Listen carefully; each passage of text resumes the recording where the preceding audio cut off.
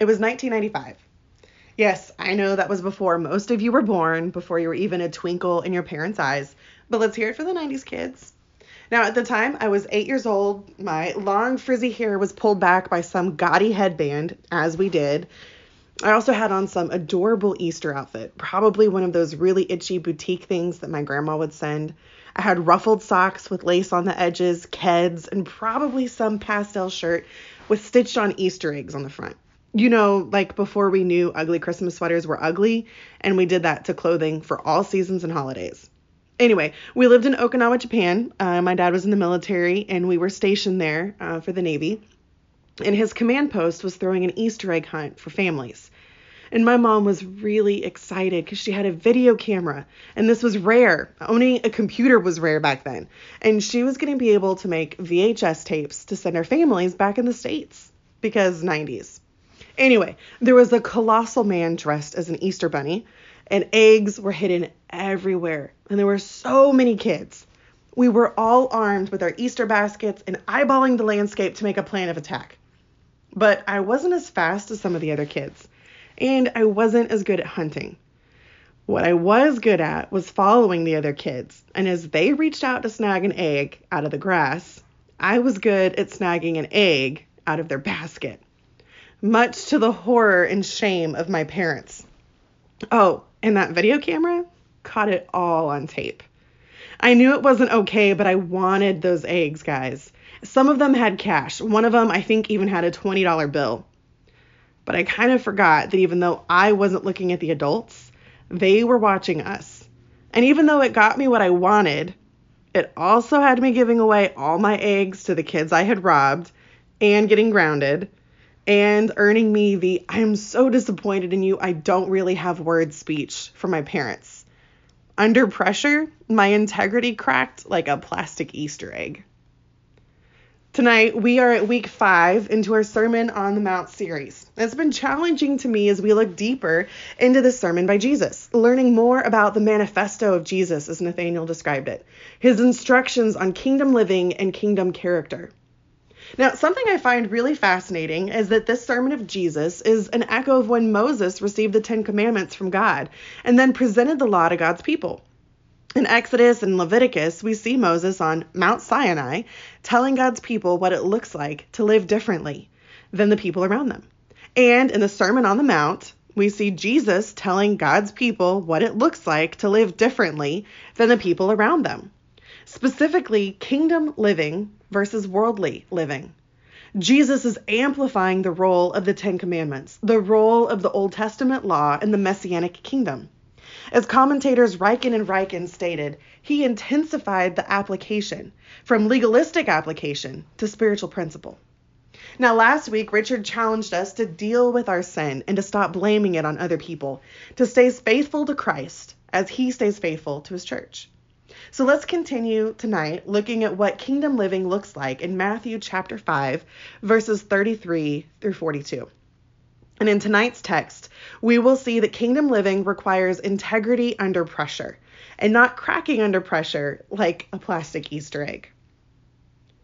Again, you have heard that it was said to those of old, "You shall not swear falsely, but shall perform to the Lord what you have sworn."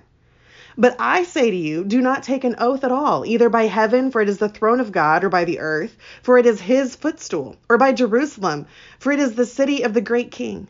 And do not take an oath by your head, for you cannot make one hair white or black. That what you say be simply yes or no. Anything more than this comes from evil. You have heard that it was said, an eye for an eye and a tooth for a tooth. But I say to you, do not resist the one who is evil. But if anyone slaps you on the right cheek, turn to him the other also. And if anyone would sue you and take your tunic, let him have your cloak as well. And if anyone forces you to go 1 mile, go with him 2 miles.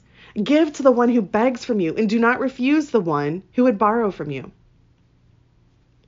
See, I believe Jesus is telling his followers that kingdom living requires integrity, specifically integrity under pressure. In the first verses, Jesus is challenging his hearers to have integrity when it comes to oaths. Let's read these verses again. Verse 33 in Matthew chapter 5. Again, you have heard that it was said to those of old, you shall not swear falsely, but shall perform to the Lord what you have sworn. But I say to you, do not take an oath at all, either by heaven, for it is the throne of God, or by the earth, for it is his footstool, or by Jerusalem, for it is the city of the great king. And do not take an oath by your head, for you cannot make one hair white or black. Let what you say be simply yes or no. Anything more than this comes from evil. At first glance, it almost appears that we are not to make oaths at all. But this is not exactly the case. We see many oaths in Scripture. An oath is a strong promise, a vow, or a pledge. Some are made for positive reasons, like in marriage or at a baby dedication. Others are made to underscore the seriousness of the oath. And then other times it is made when we feel our integrity is not believable or being believed, and we are trying to convince someone to believe us. Now, we also find many vows, covenants, and oaths in Scripture, sacred binding promises to be taken seriously and fulfilled. Period. No backing out. Saul makes a rash vow. Abraham makes vows to kings. Ruth makes a pledge to Naomi. Paul vows to believers that he will pray for them. God himself makes a vow with Abraham. We see this specific vow discussed later in Hebrews chapter 6, verses 16 through 18. And these verses say this, and thus Abraham, having patiently waited, obtained the promise. For people swear by something greater than themselves, and in all their disputes, an oath is final for confirmation. So when God desired to show more convincingly to the heirs of the promise the unchangeable character of his purpose, he guaranteed it with an oath, so that by two unchangeable things, in which it is impossible for God to lie, we who have fled for refuge might have strong encouragement to hold fast to the hope set before us. God swore an oath that his character would be the currency of his promise, so that Abraham would understand the depth of the covenant promise, so that we too would find refuge in the oath of God. Moses also gives instructions to the Israelites about oaths in Numbers chapter 30, verses 1 and 2. Moses spoke to the heads of the tribes of the people of Israel, saying, this is what the Lord has commanded. If a man vows a vow to the Lord or swears an oath to bind himself by a pledge, he shall not break his word. He shall do according to all that proceeds out of his mouth. Jesus was not saying you cannot make vows or swear an oath in Matthew chapter 5. That would contradict so much of other scriptures. And Jesus wouldn't do that. What Jesus was saying is well summed up by Warren Wiersbe. Oaths cannot compensate for poor character. The religious leaders were guilty of skirting the edge of integrity and swearing by everything but God, and using that as a justification not to keep their word. Oh, well, since I don't believe in this, then it didn't really matter. And this, Jesus said, is not kingdom living. Jesus taught that what you say and how you say it matters. It is not okay to make flippant vows and promises. It is not kingdom character to intentionally deceive others by tricky verbiage. One of my favorite proverbs is in chapter 10, verse 19, and it says, when words are many, transgression is not lacking, but whoever restrains his lips is prudent. Jesus was calling out the lack of integrity in the lives of the religious leaders who were, by their conduct, giving such a poor example of what it looked like to follow God. Jesus said, that example isn't it. And I would ask, too, if we are guilty of flippantly making promises. Are we guilty of using vows and oaths for our benefit, or even casually? Is our speech so saturated in half-truths or inconsistency that we have to make pledges in order to be believed? James chapter 5, verse 12 says, do not swear either by heaven or by earth or by any other oath, but let your yes be yes and your no be no, so that you may not fall under condemnation. Our words should not be empty, misleading, or meaningless. Jesus was not saying we can't make oaths. He was saying to be pure in heart. That kind of integrity is kingdom conduct. That is integrity under pressure. In the second section, Jesus says we need to have integrity, not retaliation. Now hold up. I'm not one to retaliate. I'm not a vengeful person. Really? It may be funny in the movies when the bully finally gets their due, the underdog comes up swinging, just desserts. But honestly, this happens sometimes in my personal life as well. I find myself just a little excited when those who made me suffer, suffer. When those who hurt me, hurt.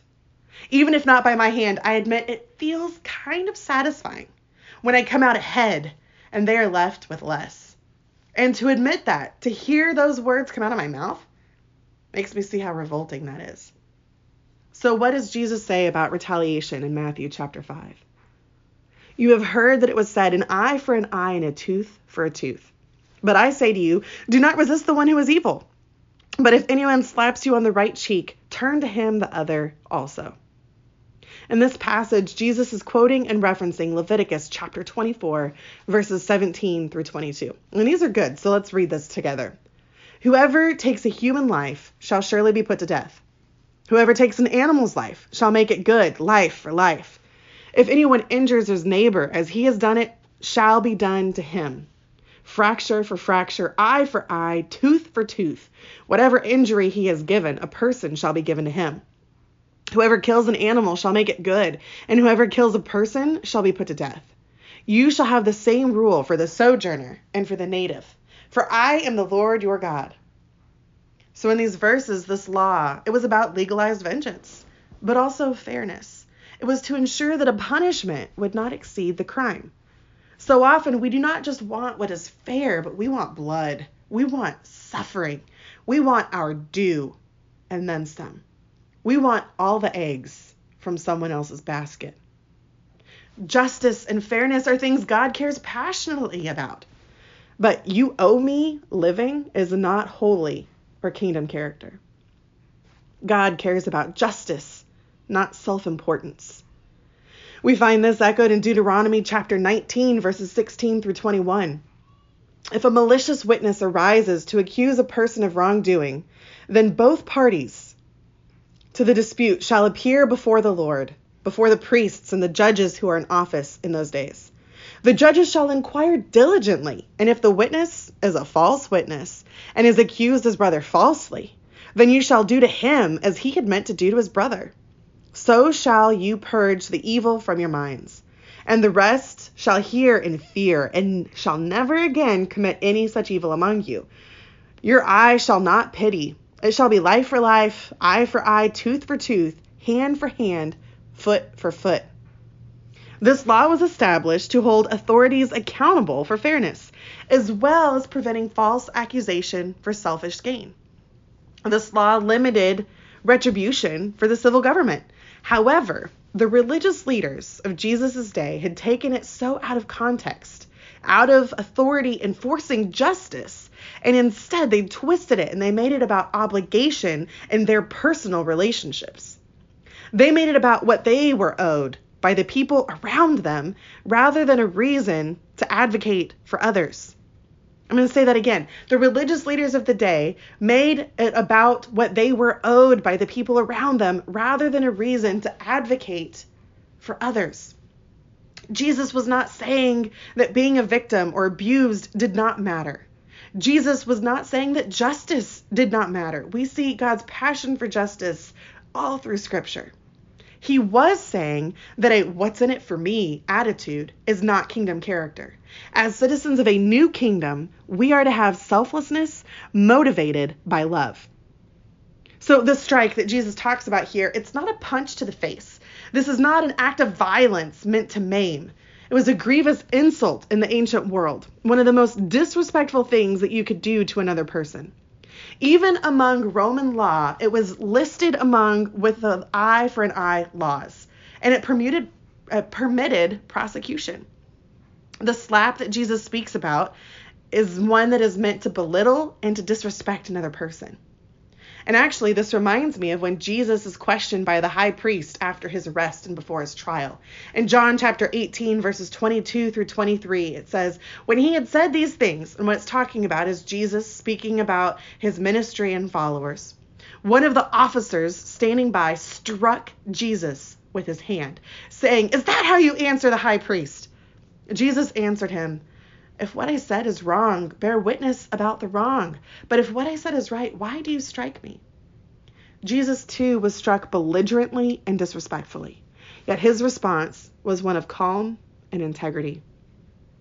Jesus tells his followers in this sermon that they need to be peacemakers, even when they are reviled and persecuted. Jesus goes on to say in Matthew chapter 5, verse 40, "And if anyone would sue you and take your tunic, let him have your cloak as well." Now, this doesn't make a lot of sense to us through our cultural lens. But in that time period, a cloak to an impoverished person was often not only their outer garment, but that was also their shelter. It was an essential need for survival. It was an item that was protected by law. And actually, in Exodus 22, we find that not even a creditor could take a person's cloak for payment. So what is Jesus saying? I don't think that he's saying that you don't need to think about your needs or to right wrongs. But as commentator Carson said, gladly part with what you may legally keep. Why would someone be trying to take from you? And I think in the context of what we've been looking at here and the temptation to cave under pressure and not have integrity, I think this is speaking to those who owe a debt or have a wrong that needs to be righted. I believe that what Jesus was telling them and what he is telling us is that kingdom conduct, integrity, means that when you are in the wrong, go above and beyond to make it right, even when you may have legal recourse to do less. I believe Jesus is telling us to be meek, to value justice, to value others over things.